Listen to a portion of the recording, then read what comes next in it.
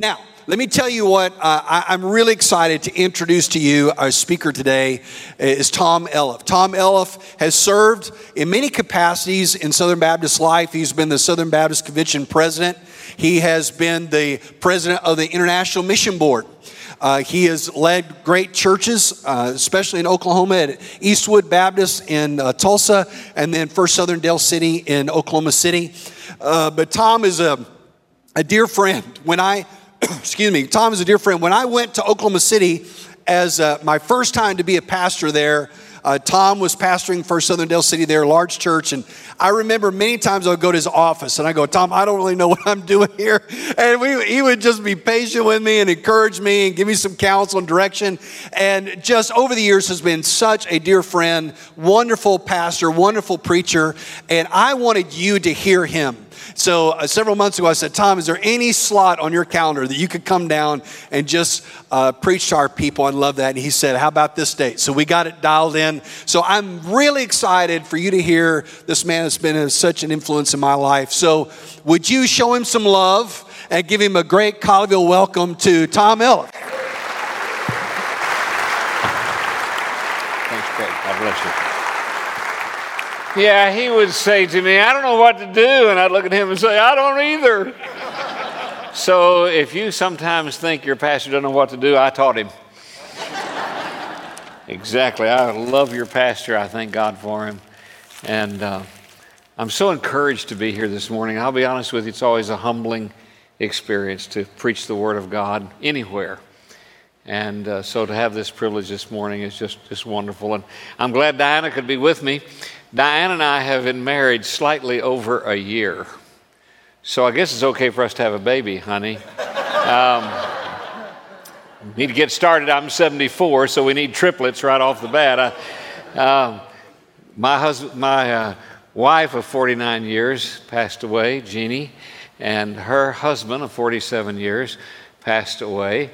And about almost 2 years ago now, I was explaining to the Lord how lonely I was, and the phone rang. And we began visiting, and I don't have time to tell you the whole story, but I will just say to you that God has blessed me immensely. Her husband was a pastor, Wayne Barber. Some of you who have taken Precept Ministries men's course know Wayne very, very well. And Wayne passed away after a long illness with Lou Gehrig's disease. And we've just been having a great time together. And so I want you, Donna, would you stand over here, please? I want you to see my wife and welcome her this morning. Now, let me ask you, if you will, please open your Bible to the 95th Psalm, Psalm 95. We're going to be looking at that in the next few minutes. I'd like to do four things this morning, and I want to tell you about this on the outset so that you'll have an understanding of the focus and of the direction of the message this morning. First of all, I'm going to ask you a question. And in a few moments, in fact, I'm going to ask you to respond to the question that I ask. And after that, I want to tell you a story, not just any story. It's not a fictional story. It is a story right straight out of the Scripture. As a matter of fact, not only is there biblical evidence for the reality of the story, there's even extra biblical evidence for its authenticity. Not that we need that at all. But you need to hear this story because it's so descriptive of where many of us find ourselves. And then I want to make an appeal as a preacher. And I'm just going to level with you as a preacher of the Word of God. Sometimes I feel like as if I'm an attorney arguing a case before a jury. Let me put it that way.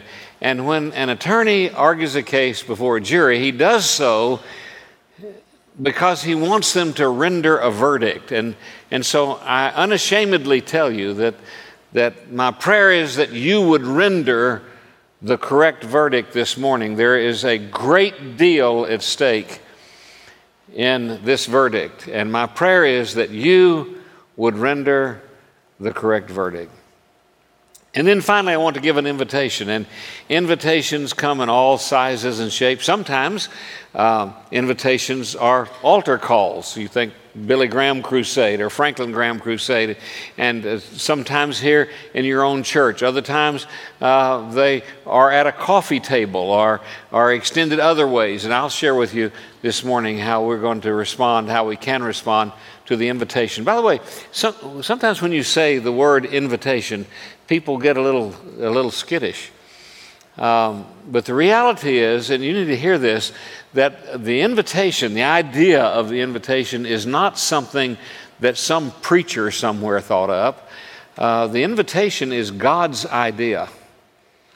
And if I had time this morning, I'd take you on a journey through the Scripture and just show you all of the invitations that God initiated, beginning with Genesis chapter 7, when God invites Noah and his family into the ark, which Jesus said later is a picture of salvation.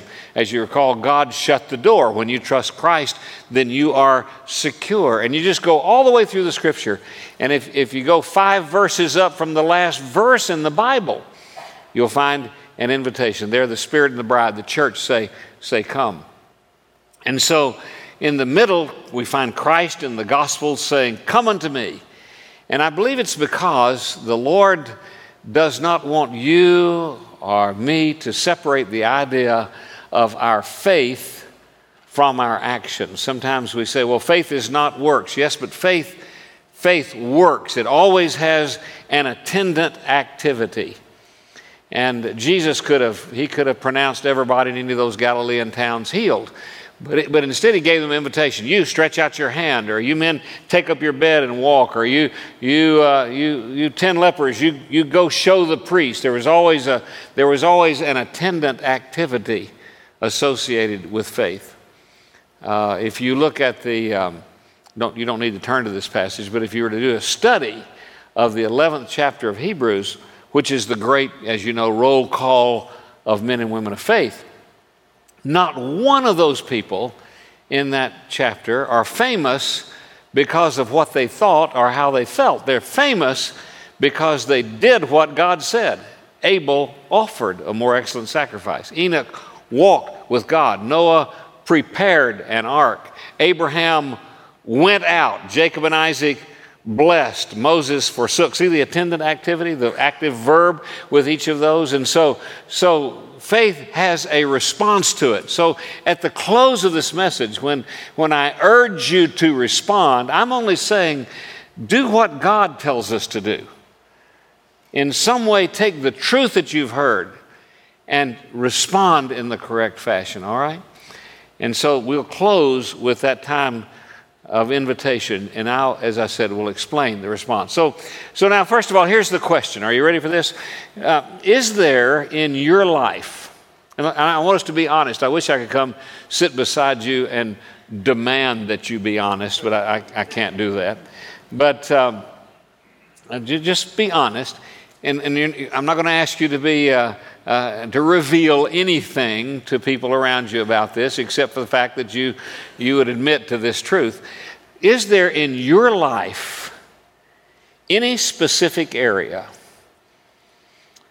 God He's put His hand up on that area, and He said to you, I want to change. I want you to decide for me. And you would admit this morning that as of sitting here this morning in this service, you have yet to accommodate God's plan.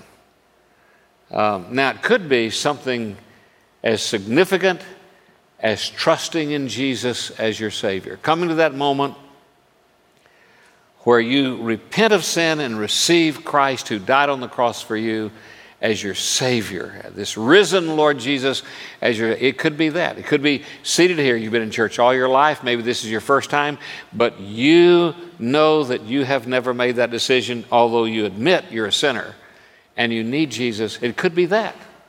It could be that. It could be the matter of joining this church, That's no insignificant thing, folks. God tells us that He plants the solitary in families, that there's no place in the Scripture where God, pats a lone wolf Christian on the shoulder and says, boy, you're really good to separate yourself from everybody else in the world. No, He wants us to be a part of a church family that holds us accountable and unites our effort with theirs to accomplish more together than we could alone. And so it could be that you've never joined church. You're here this morning, and you've been thinking about it, you've been praying, but you would say, as of yet, I haven't done that. I'm not in a church where I'm serving. Now, those are some obvious. How about the ones that are not quite so obvious? Suppose there's some sin in your life that God is speaking to your heart about. You know that it's sin. He has convicted you by His Holy Spirit. Maybe it's a sin of commission, something that you are doing that you know does not please God. And He, in His love, has convicted you. But you would admit today in this service, I haven't accommodated God. I haven't surrendered to the Lordship of Christ. It could be a sin of omission, something that you're not doing that you know you should do. Maybe there's a relationship out there that has gone, it's been severed for a long time. God has wanted you to go to that person or to those people and to make things right. Maybe it's a matter of forgiving someone from your heart, and you found that you just don't want to do that. And here you are years and miles away, and yet in the middle of the night you're lying there awake and your emotions are on a roller coaster, and you begin to do an inquisition of that person, and you haven't resolved it. And God's speaking to your heart, and He says, I want you to deal with this. It could be something you need to say to a child or to a parent. I don't know what it is. It could be a matter of your spiritual life. It could be your devotional life. Sitting here this morning, you could say, I'll just be honest with you, I don't have much of a devotional life. And yet you're convicted of that. I need to spend more time in the Word of God. I need to spend more time actually praying, not just endorsing prayer, but actually entering into the activity of prayer. And you haven't done that. And God's convicted you. You know God is speaking to your heart about this, but you would admit, I'm not going to ask you to admit to what it is, but you would admit this morning that sitting right here in this place, so far, you have yet to accommodate God. You have yet to do what He is asking you to do. How many of us would say that this morning? Raise our hands all over the auditorium. Good night. Almost all of us would say, yes, God is speaking to my heart about some issue in my life, and I'll be honest with you, I haven't said yes to Him. I haven't accommodated His will in my life.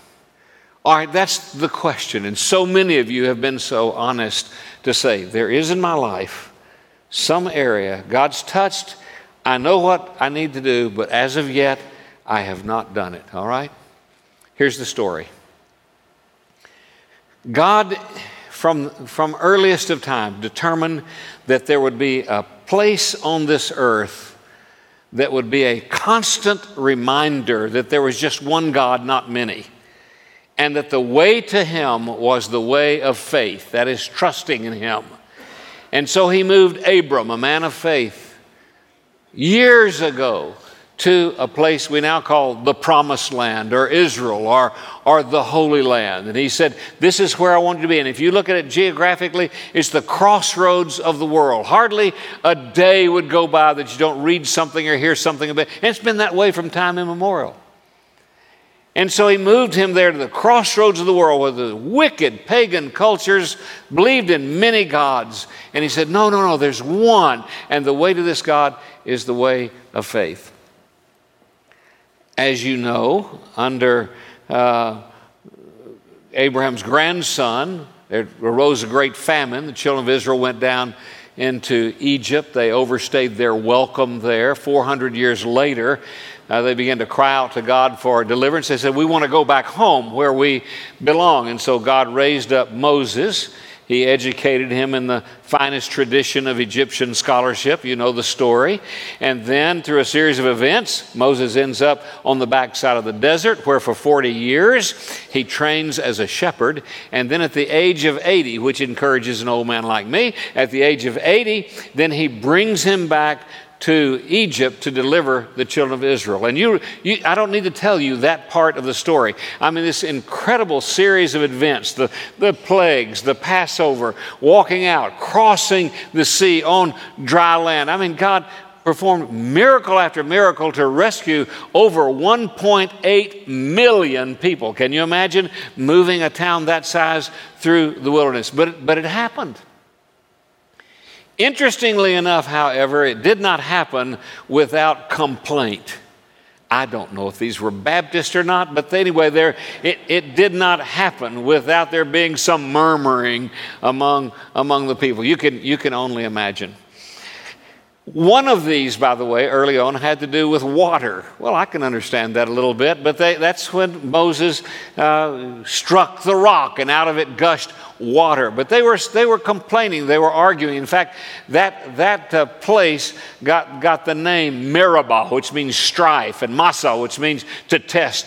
And it's one of two Meribahs in the Scripture. There is a second one. God gave them water there, but later on in the second year, they came to a place called Kadesh Barnea. This is one with which everyone here is familiar if you know the Bible at all. God said to Moses, I want you to take 12 men, one man from every tribe, send him in to the land of promise. It's your land. I've given it you. In fact, he uses past tense there. It's already yours. I want you to go in and see what I've given you and bring back evidence to get everybody excited, because that's where you're going.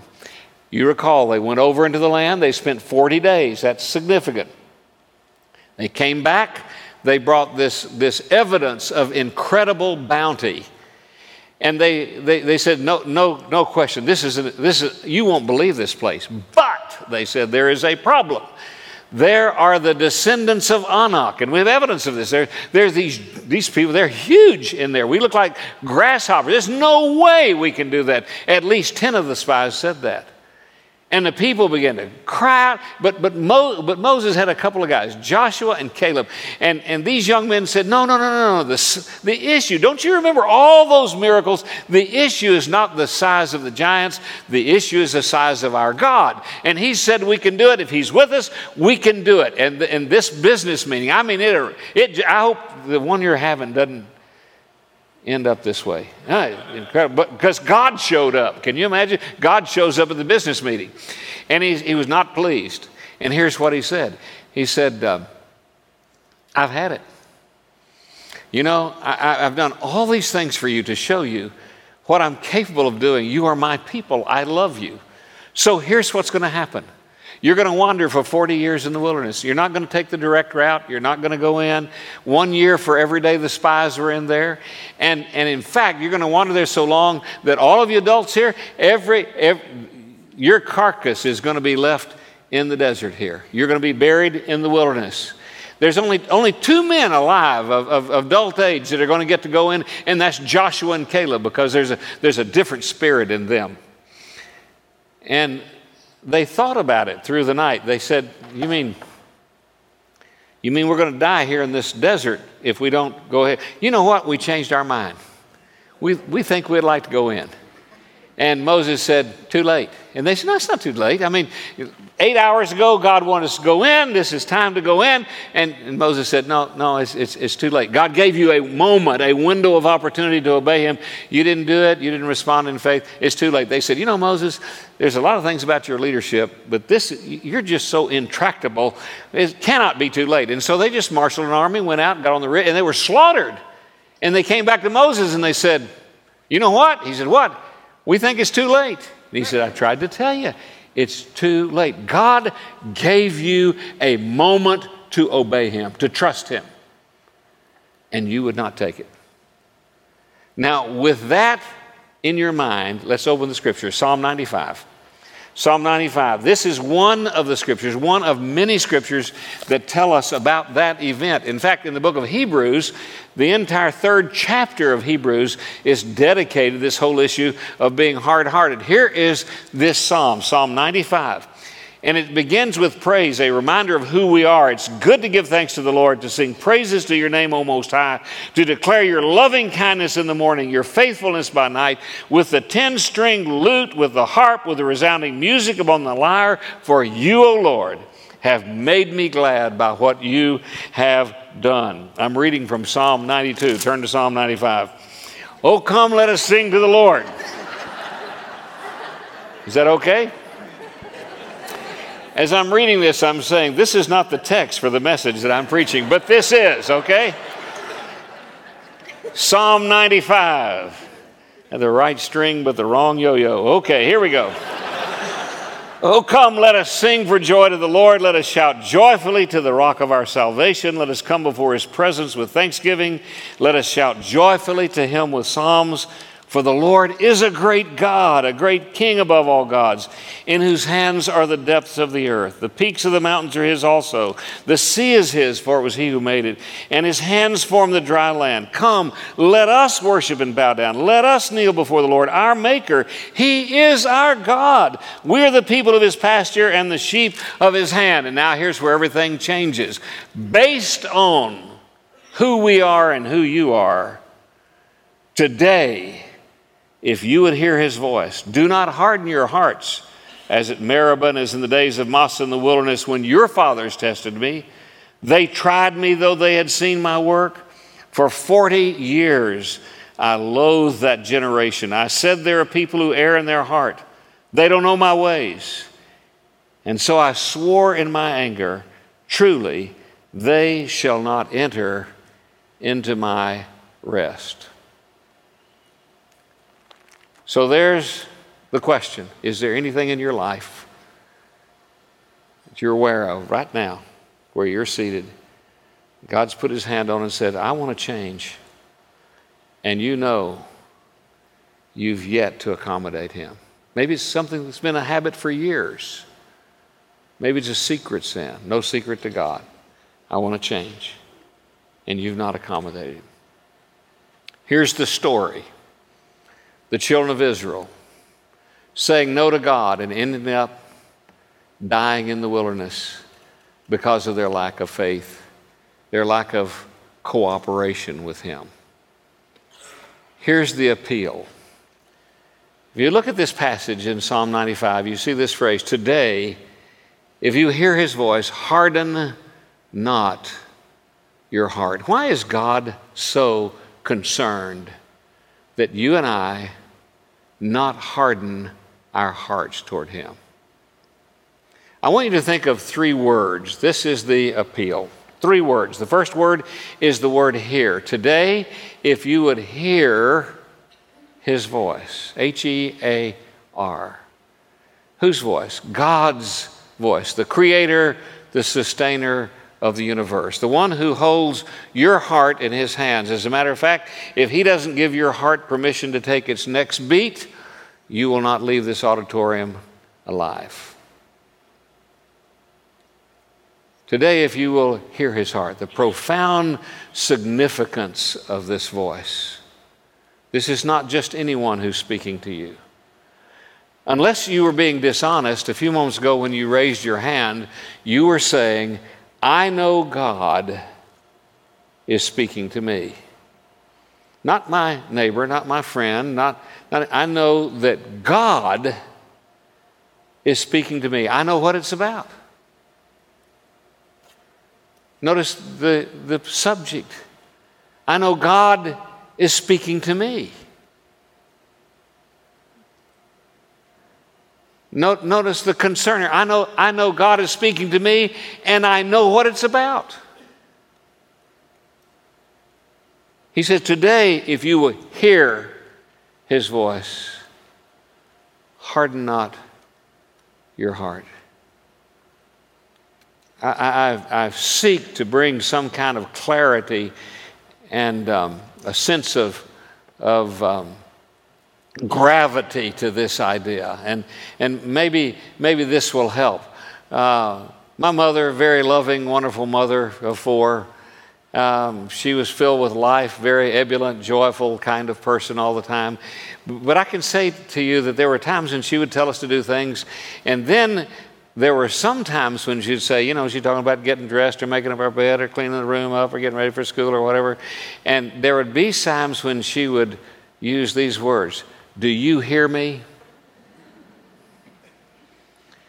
Now, when she used those words, we knew that to refuse to obey, not just hear, not just exercise our auditory capabilities, we knew that the failure to obey would be accompanied by severe consequences. It's not just hearing the sound, it is hearing with a response. That's what the word means here. Today, if you hear his voice, you who said, I know God is speaking to me and I know what it's about. So obviously, a great number of us in this auditorium are hearing God right now. The word hear. The second word is the word heed. In other words, do what I say. It's put in a negative here in the Hebrew language. Harden not your heart. Or if you want to twist it around in a positive fashion, here's what I want you to do. I want you to avoid hardening your heart. Harden not your heart. Now, why is God so concerned that you and I not live comfortably with a hard heart? You say, well, preacher, don't call me a hard-hearted person. Well, not to respond to what the holy God of this universe is saying to us is pretty significant. Why would God be so concerned about that? Well, first of all, hardening your heart requires a conscious effort on your part. See, if you're not doing what God says, you can't blame a third-grade teacher who looked at you cross-eyed. You can't say, well, I grew up in the wrong part of town, or I was in a single-parent family, or somebody else is to blame for the way. No. If you have hardened your heart to God, you did it. You did it. That's what he's saying here. Harden not your heart. By the way, it registers a cumulative effect to harden your heart. In other words, it's not something that just has a momentary pain to it. If you choose to not respond to God in the way that he has indicated by his Spirit through convicting you out of love, it gets easier and easier. The word that is used here for harden refers to the remarkable capacity your skin has to build up successive layers of skin in order to resist irritation. Now, the irritation doesn't go away. Your sensitivity begins to die.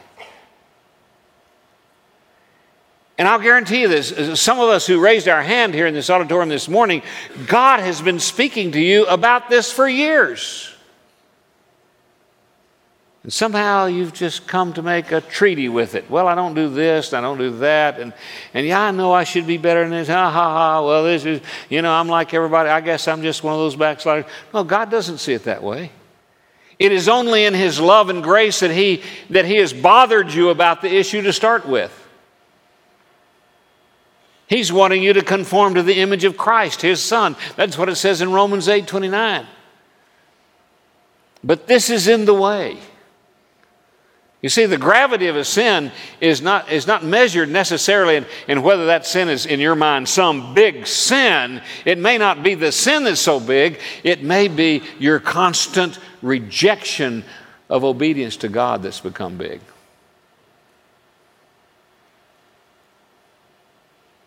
And by the way, it just gets easier and easier to say no to God. This wasn't the first time the children of Israel had said no. This wouldn't be the last time. They just got better and better and better at it. So this is a big deal to God. That we heed, that we do what he is asking, what he is convicting us about, that we respond favorably, that we surrender to his lordship. This is a big deal to God. There's a book I read years ago by Harper Shannon. The title of the book is worth buying it. It's called Trumpets in the Morning. Although I met Harper and talked to him a little bit about the book, it's a very interesting book to me. Harper was a pastor and a teacher, and he said in this book that in the introduction of the book, as I recall, it's been years since I read the book, but he said in the introduction of this book that that some time ago there's a young man who came to know Christ, I believe in college. He was so gifted, and he went on to seminary. He was called to preach. He went on to seminary, and it wasn't very long before he was pastoring an incredible church. Just took off like a rocket. Everybody talked about him and you know, his ministry and what God was doing with it. One day, about midlife, he just stood up and resigned. He just resigned. I mean, tongues wagged. Was it a moral issue? Was he experiencing burnout? You know, nobody could figure it out until about 3 weeks later, when this pastor, instead, he became an employee of a very prominent industrialist who was a member of the church. And with his gifts, you know, and his gregarious spirit, well, he moved through the corporate chain, and pretty soon he was right up the top. He hired and fired everybody but the president. Okay, so here's this guy, former pastor, who is now in this corporation, and one day he's in his luxury vehicle, and he's got a young man beside him, and he's taking him out to show him one of the plants, one of the factories they have. And this young man is in a soul-winning training class in his church. And so he decides that he's going to witness to this guy. And he says, "Sir," he said, "have you come to the point in your life where you know for sure if you died, you'd go to heaven?" And this guy just reared back. And he said, "Oh, son," he said, I know what you're doing, young man." He said, "You're witnessing." He said, "I even know the next question." And he said, "Let me tell you my story." And he told him his story. And the kid just sat there slack-jawed. He couldn't believe it. But he was not to be put aside that easily. They drove on in silence for a little bit. And he said, "Could I ask you another question?" He said, "Sure, what's that?" He said, "Do you ever miss it? I mean, doing what God says. You ever miss that?" And then it got really quiet in the car. And the man answered it in this fashion. He said, "Do I miss it? Well," he said, "let me answer it this way. In days gone by, when kings would get their armies together for battle, on the morning of the battle, the troops would awaken to the sound of trumpets." And I guess I'd have to be honest enough to tell you, young man, that ever since I said no to God, I've never again heard the sound of trumpets in the morning, that call to the exhilarating life of a man of God. And some of you would have to confess this morning that it's been weeks, months, years since you've heard the sound of trumpets in the morning, awakened to this idea, yes, because there is in your life an area that you have walled off and said to God, "You cannot invade this, and you cannot have it. I'm going to do it. I'm going to not do it. I'm going to keep it. I'm going to plant my feet. I will get my way, not yours." Hear. Heed is the second word. Here's the third word. It is the word hurry. Hurry. What does he say here? Today,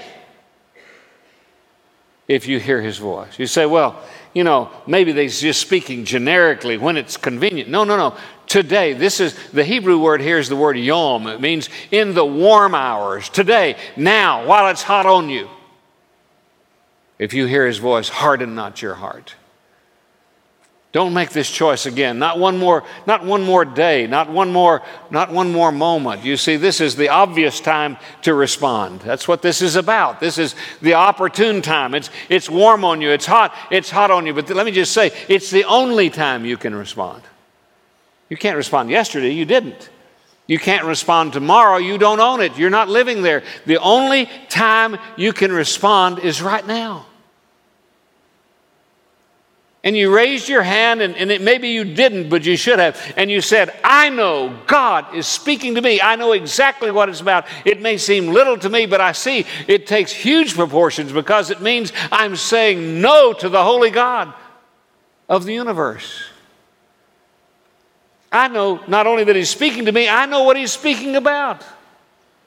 And God says, "Today, Hurry. Hurry. I received a phone call one time when I was pastoring Oklahoma City, Greg. Lady said, Brother Tom, this might be a good time to come witness to my husband. I thought to myself, she has called so many times, and I have gone so many times to talk to her husband till I'm blue in the face. And I said, is there some reason? She said, well, he's in the hospital. He said he's had an event. Not bad. Everything's going to be okay, but he's in the room, and I'll be here, and it would be a good time for you to talk to him about trusting Christ as his Savior.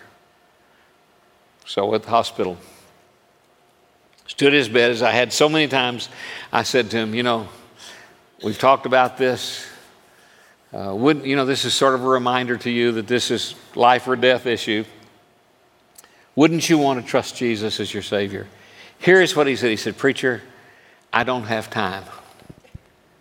He said, they're coming in a little bit to run some tests, and I just don't have time right now. I prayed for him, went home, went back to the church office, in fact, where I got a phone call from her within 20 minutes saying, Brother Tom, he's gone. Didn't have time. Children of Israel didn't have time. We can't do that. That doesn't make sense to do it God's way. That's ridiculous. Don't have time. You don't have time. This attorney says to you, the jury, make the right decision today. If you hear his voice, harden not your heart.